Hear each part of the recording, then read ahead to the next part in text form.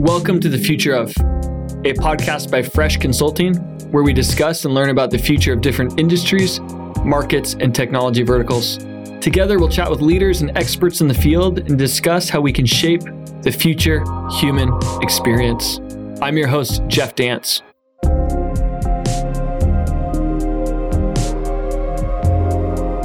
In this episode of The Future Of, we're taking a slightly different approach. Today's episode is centered on the future of healthcare. And rather than limit ourselves to a couple live guests, this week we've expanded our reach to more experts than ever to collate as much unique industry perspective as possible.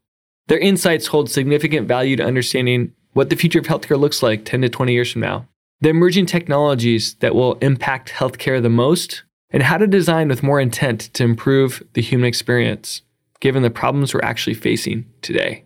So join me, Jeff Dance, on The Future Of, to listen to serious thought leaders on the future of healthcare.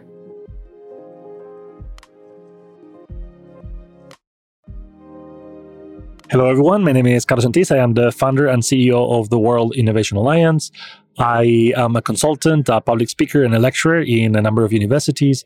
I have worked for more than 130 large companies and institutions from multiple sectors on innovation, social impact, communication, and international relations. And the World Innovation Alliance is an initiative that I launched as an ecosystem that brings together companies, institutions, and remarkable individuals from all over the world. Already, we have more than 1,000 experts from 150 different countries, and it's organized in commissions. So we have a healthcare commission that is focused on healthcare innovation, health tech, and more broadly, how can we collaborate between different types of stakeholders to maximize our ability to improve and expand access to healthcare? How can we leverage the best technologies to help more people to access better healthcare?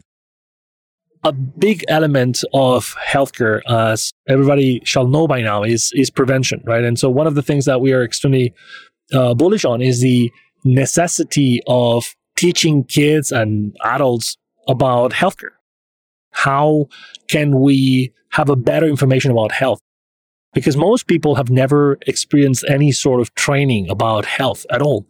And we receive some messages about the importance of having a healthy life and, doing exercise and so on, but there's a lot of information that we're lacking.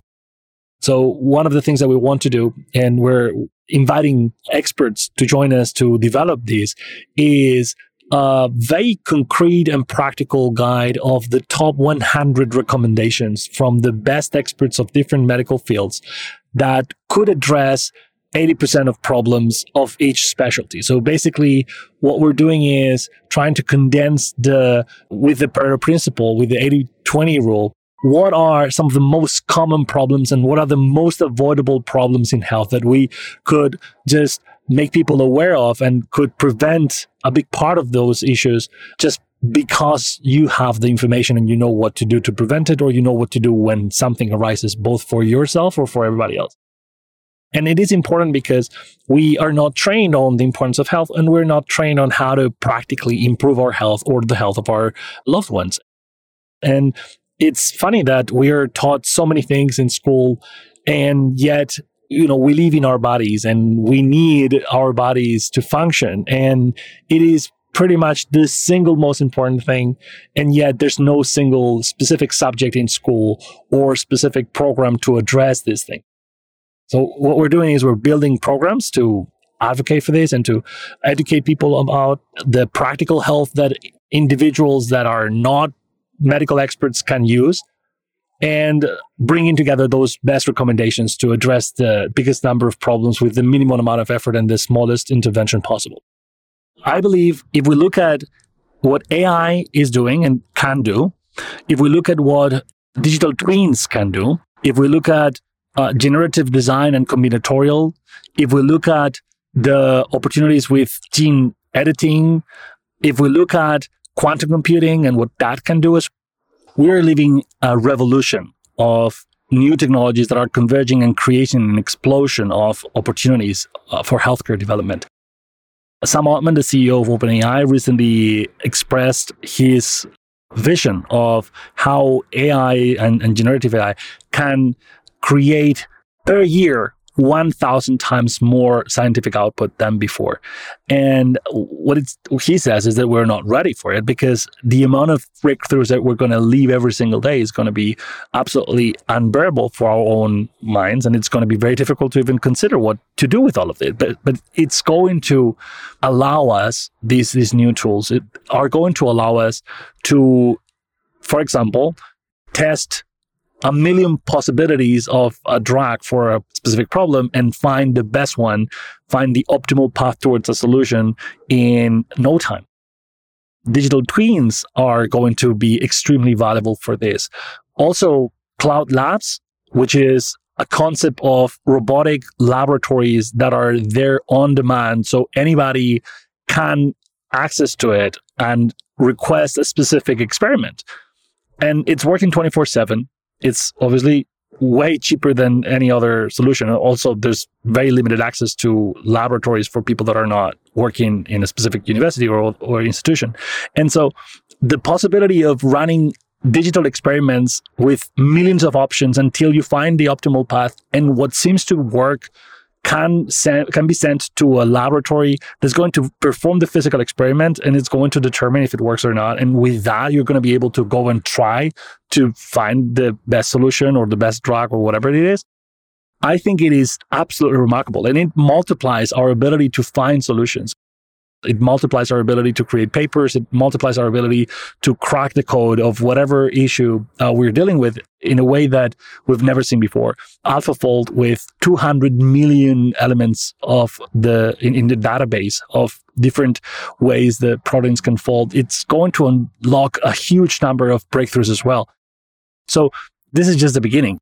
Like, I truly believe that generative design, so this idea of creating lots of different options based on combinatorial, creating the right fine-tuning of the models and creating the right parameter and the right variables and the right framing of the question that we're asking this machine, it's going to be extraordinary. Quantum computing is going to allow for a multiplication, again, an explosion of the things that we're able to do with all of this. So I would say that we are at the verge of a unique moment in history. I think it's going to be an incredible opportunity for health and innovation. I think it's going to be a beautiful, beautiful moment also for humanity, at least from the health standpoint. But of course, there's lots of considerations that we have to take into account.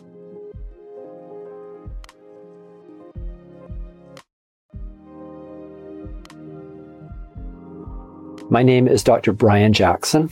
I'm an associate professor of pathology at the University of Utah and an adjunct associate professor of biomedical informatics. I'm currently living in London on a sort of personal sabbatical, but I've spent most of the past 20 years in various medical director and executive roles at ARUP Laboratories, which is a large medical testing company that's part of the University of Utah. So that experience, having one foot in the corporate world of healthcare products and services, while having my other foot in the academic world, has given me lots of time to reflect on the intersection of healthcare corporations, medical ethics, and technology. In my opinion, most healthcare technology companies over the past half century have been chasing after the wrong goals. So as evidence for this, think about how healthcare technology, at least in a narrowly scientific sense, has become more and more amazing, and admittedly, truly amazing. Well, at the same time, affordability and accessibility of those technologies, and even older technologies, has become worse and worse. So in the US, for example, low-income patients with diabetes will routinely self-ration their insulin because even if they have insurance, if they purchase all the insulin they need for a given month, they might not have enough money left over to pay their rent. Here in the UK, there may not be that insulin problem, but people are being encouraged to self-ration emergency care because the hospitals in the UK, at least in the National Health Service, just don't have enough staffed beds. And so this reduces the throughput and efficiency of the A&E departments. And so patients are stuck waiting in ambulances for hours because there's no room for them to get in, even though they need care urgently by definition. So insulin, ambulances, hospital beds, A&E departments, these are all really old technologies in our healthcare system. But what good is a technology if it's not available to the person and at the time that it's actually needed? So that's why I find it so frustrating when I look at healthcare technology investment across high-income countries. because most of that investment continues to be directed at drugs and devices explicitly designed to capture higher and higher prices rather than trying to address these larger needs. Over the past half century or so, patients' expectations of autonomy have increased at the expense of paternalism and physician authority. So as an example of this, think about the episode of The Crown where King George VI was dying of lung cancer and he had surgery, and the king thought that his surgery had cured him, even though the physician knew full well that it hadn't, that he was still going to die pretty soon. And the reason the physician hid the truth from the king was out of concern that the bad news would negatively affect him. So this sort of thing would be unacceptable in today's world. Patients expect to be told the full truth. And this expectation of truth is part of this larger principle of autonomy, which extends to a lot of other domains. For example, patients want to be able to buy their own medications over the internet. And they'd rather not have to, talk a doctor into a prescription in order to do that. Here in the UK, a lot of patients purchase private insurance plans in order to give them more control and personal choice than what they can get through the NHS. In Scandinavia, it plays out a little bit differently, given that egalitarian culture there. But there's an interesting trend in Sweden where renal failure patients who need hemodialysis are increasingly operating the dialysis machines themselves. Patients aren't required to do this. They can still have the nurse run the dialysis machine if they prefer. But a lot of patients actually do want to do it themselves. And so they're taught how to insert the needles into their arms, turn the dials, adjust the settings, all these highly technical tasks that have been traditionally performed by nurses. So whether you use the word consumerism or not, I think there's a real trend here, a real thing that has to do with patient autonomy and control and self-determination.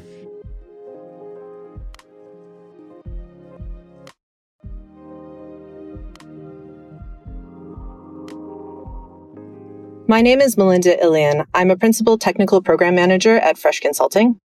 I have over 20 years of experience in end-to-end product development with a focus on product development of medical devices. Given today's problems, it is particularly important that we pay attention to designing products that will work for everyone, regardless of socioeconomic status, location, gender, or skin tone. We need to keep in mind the full range of human condition and try to design products that will work for as many people as possible. For many years, the target patient for many product design decisions was a man from a European or North American country. And then the product was partially adapted to meet the needs of women or people from different geographic locations. The pandemic really demonstrated how healthcare is a global problem. As designers, we need to be intentional about making sure the effectiveness of the products we design is not limited based on who or where you are. I'm particularly excited about augmented reality and how it has the potential to improve diagnostics and enable more advanced remote care. As you read about the challenges in access to healthcare in rural areas, technology that will enable healthcare providers to get more robust information about the patients they are seeing remotely may be a game changer for ensuring better management of care, even with fewer hospitals and clinics. In 10 or 20 years, I would expect that the demands of an aging population in advanced countries will require a greater focus on affordability of the medical devices that are developed. As device developers, we need to be careful to develop products that can meet the needs of the majority of the population rather than the privileged few, and advocate for funding streams that encourage development of devices and solutions to help manage chronic conditions across the entire population.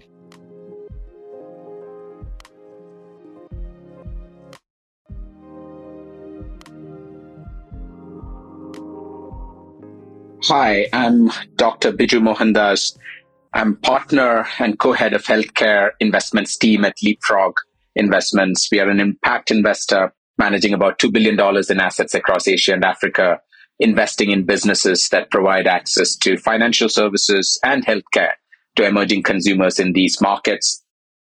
Prior to Leapfrog, I spent 2 decades as an operator and investor in the healthcare space across multiple countries in Asia and Africa, starting my journey as an officer in Indian Army's Medical Corps. If we are to design with intent in the healthcare sector, I think as a first step, we should zoom out and recognize some secular trends which are spanning the globe and are manifesting pretty much across every country. One, life expectancy is increasing. global life expectancy today is about 73. In the 90s, it hovered in the 60s, significant increase. However, the healthy average life expectancy today is about 63 years. This is the number of years an average human lives in good health. As is obvious, there is a large gap between the average life expectancy of about 73 and the healthy average life expectancy of 63. So put a placeholder there. Secondly, non-communicable diseases as a proportion of global disease burden has risen dramatically. These diseases now account for about 70% of the mortality globally. They're also a major reason for the growing gap between the healthy average life expectancy and the life expectancy that we discussed earlier. Now, if you put it all together and look into the future, as early as 2030, we will have 1 in 6 humans over the age of 60. By 2050, the number of people over the age of 80 would have tripled. This by itself isn't bad at all. However, if we haven't course corrected at this point, NCD-driven gap between the healthy life of these 60-year-olds and 80-year-olds and the length of life that they're going to live will keep increasing. And if that happens, we are looking at a world with enormous financial burden of health for families and for states, as well as a world where the scarce human resources involved in healthcare are going to be stretched to a breaking point. So this is the context in which one needs to think about designing with intent in healthcare. Thankfully, the solution, at least theoretically, is rather simple. While genomics are a factor, most non-communicable diseases are influenced by social determinants of health, sleep, diet, fitness, stress, etc. And most of these social determinants can be influenced by the individual to a large extent. Hence, the important design shift in health is to shift it from what it is today and what it has been for the last several hundred years, an episodic treatment of disease or sick care, to a regular prevention of disease and enabling of wellness. This in turn means shifting the agency. So far, the agents of healthcare have been doctors, nurses, paramedics, and the venue of healthcare has been hospitals, clinics. This needs to shift. The agent has to be the individual himself or herself, and the venue has to be wherever that individual is, their home, their office, or wherever else. So what will the future look like? Let me give you an example. I come from a family with a history of diabetes. I got my annual medical check done last year and found my HbA1c, the glycated hemoglobin levels, to be on the higher side. Not yet pre-diabetic, but close to that. I happen to have led an investment into India's largest digital wellness app called Healthify Me. They have about 35 million registered users, use a combination of AI and human coaches to help individuals take charge of their own health. So I signed up for one of their programs, which meant wearing a continuous glucose monitoring patch, typing in my food intake and exercise, and being coached by a fitness and a diet coach. The CGM patch recorded my blood glucose levels real time and the effect of various external inputs such as diet and exercise on these blood glucose levels. The coaches were able to use these inputs to design a fitness and diet program tailored for me and my body and how it reacts to diet and fitness, and help me monitor and stick with this program.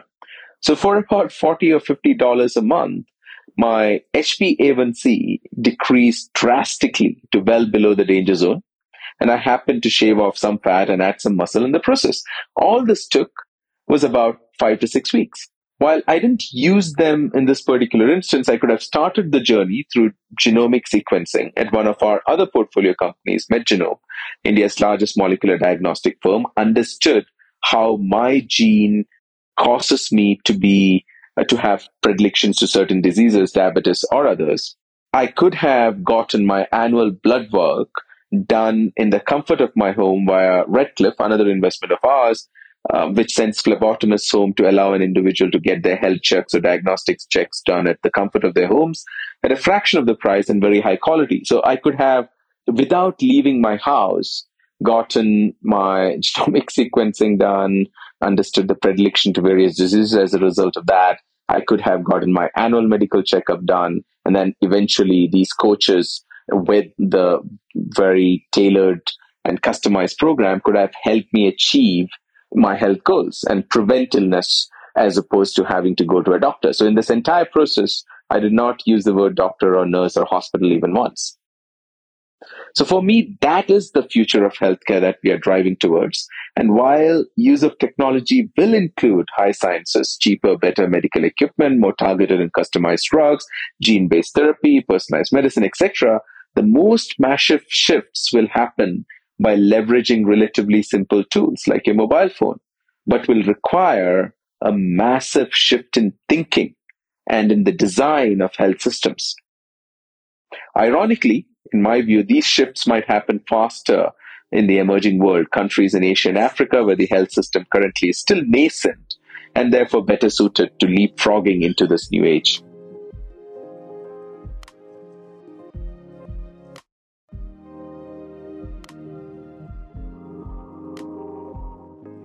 Hi, I'm Mark Cooperstein, Managing Director of Software here at Fresh Consulting. One of my jobs here is to make sure that we are dealing with emerging technology and building solutions for our clients. We look at best ways to solve problems with today's modern technology to keep all of our ideas fresh, if you will, and make sure that we are providing the best opportunity, the best consulting to our clients. In the area of healthcare, and prior to coming to Fresh, I was one of the executive leaders at Microsoft's health team, helping build out our health products, including FHIR, F-H-I-R, Fast Health Information Resource, DICOM, MedTech, things like that. COVID taught us that people don't want to come into the doctor's office always, right? They're happy to be at home. And, one of the segments that I think things are really emerging is this whole notion of IoMT, the Internet of Medical Things. Medical devices or even consumer devices that collect medical data, your blood pressure, your pulse oximeter, your temperature, whatever it happens to be.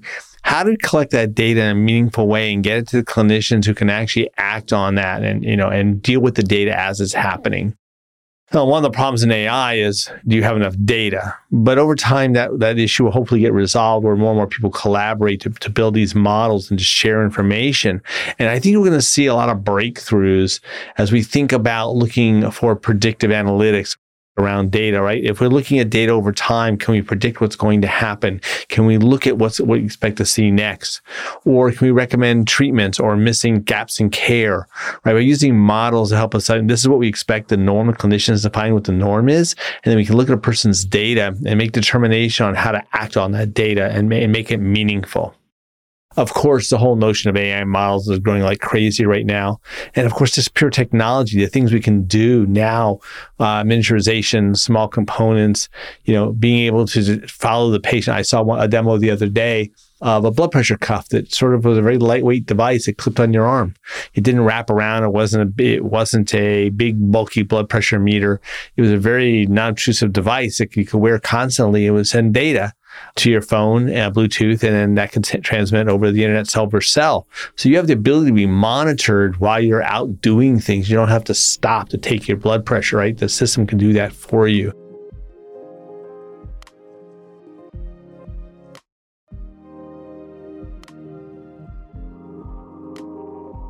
Hi, thanks for having me on today. My name is Ben Heiser. I'm Vice President of Pharmacy Operations and Business Development for Lumicera Health Services. In my role, I oversee all the operational aspects that go into providing exceptional service for our patients, as well as strategy and continually developing our business to meet the needs of our patients and clients. This includes making sure that we're positioning ourselves to be a key player in the future state of healthcare. I think when you're looking at technological advancements in healthcare, I think there's a lot of different directions you can go here. And I think there's a lot of different things that will come into play, and that in and of itself is quite exciting. I think you can look at virtual reality and blockchain, machine learning. I think genomics, proteomics, digital therapeutics. I mean, it's pretty crazy. We're already at a point where there are certain things like sleep, where a digital therapeutic might be something that's preferred over a traditional medication that has its downsides. But I think the couple things that are of highest interest for me, I think, are around continued development of preventative medicine and really the advancements in personalized medicine and a deeper understanding of how both our genomics, but then also more so our proteomics and all those other omics out there to better understand how they interact with everything that we do, from the food that we eat to our sleep to the environmental stressors that we face, influences each of us individually and impacts our health. The human genome took years to sequence, and it was very, very expensive. We're at a point now where that's quite a bit cheaper and a lot easier to do. And it's great that we have that information at hand on people's genomes to be able to understand what risk factors they face for certain disease states. But those genomes are fairly static, where the proteins in our body are actually quite a bit more dynamic. And I think the more that we start to understand the impacts of those, we can better understand the impacts of the things that we do, how they impact our health, and really start to dive into individualized personal care. We need to really shift from what we currently have as a procedural reimbursement model, which is really healthcare organizations getting paid to perform procedures, dispense medications, etc. It's really a broken system, and we need to start charging for the value that's being added from a healthcare standpoint, not for essentially marking up medications or procedures. We can't really prevent everything, so when things do occur, I think it will be a focus from managing with treatment throughout the rest of life to moving towards how can we cure more things through continued advancement and expansion of gene therapies. Now, obviously, this comes into question is who's going to pay for all this preventative therapy and curative therapy. And I can't say with 100% certainty who will be investing in that. We could be looking at a situation where the government would have interest in that, given the massive amount of spending in healthcare right now. But I don't necessarily want to go down a political rabbit hole right now. It could also be a burden of our employers looking for healthier, more productive employees so that not only do they have those productive employees, but they also lower their overall healthcare costs on the long term. At the end of the day, again, it all comes down to value. There will be need to value provided in those preventative investments, and there'll be need value to show in those curative therapies for it to make sense to be economically feasible for more patients to be able to be exposed and benefit from those. Additionally, I think there will be an enhanced visibility of the cost within healthcare and where that dollar is truly going, and more emphasis on organizations like Navitus and Lumicera who are maximizing that value by decreasing the administrative costs that are very much bloated in the healthcare industry currently. It's pretty crazy that 78% of Americans have greater than an average amount of fear as to how much their healthcare is going to cost, and will sometimes forego taking their medications or getting treatments or procedures as a result. That's not going to help move us forward in the direction that we're talking about. That's only going to compound the issues that we currently have.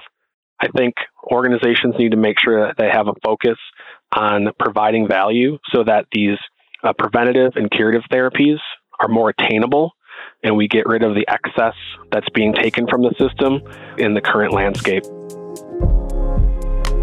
The Future of Podcasts is brought to you by Fresh Consulting. To find out more about how we pair design and technology together to shape the future, visit us at freshconsulting.com. Make sure to search for The Future of in Apple Podcasts, Spotify, Google Podcasts, or anywhere else podcasts are found.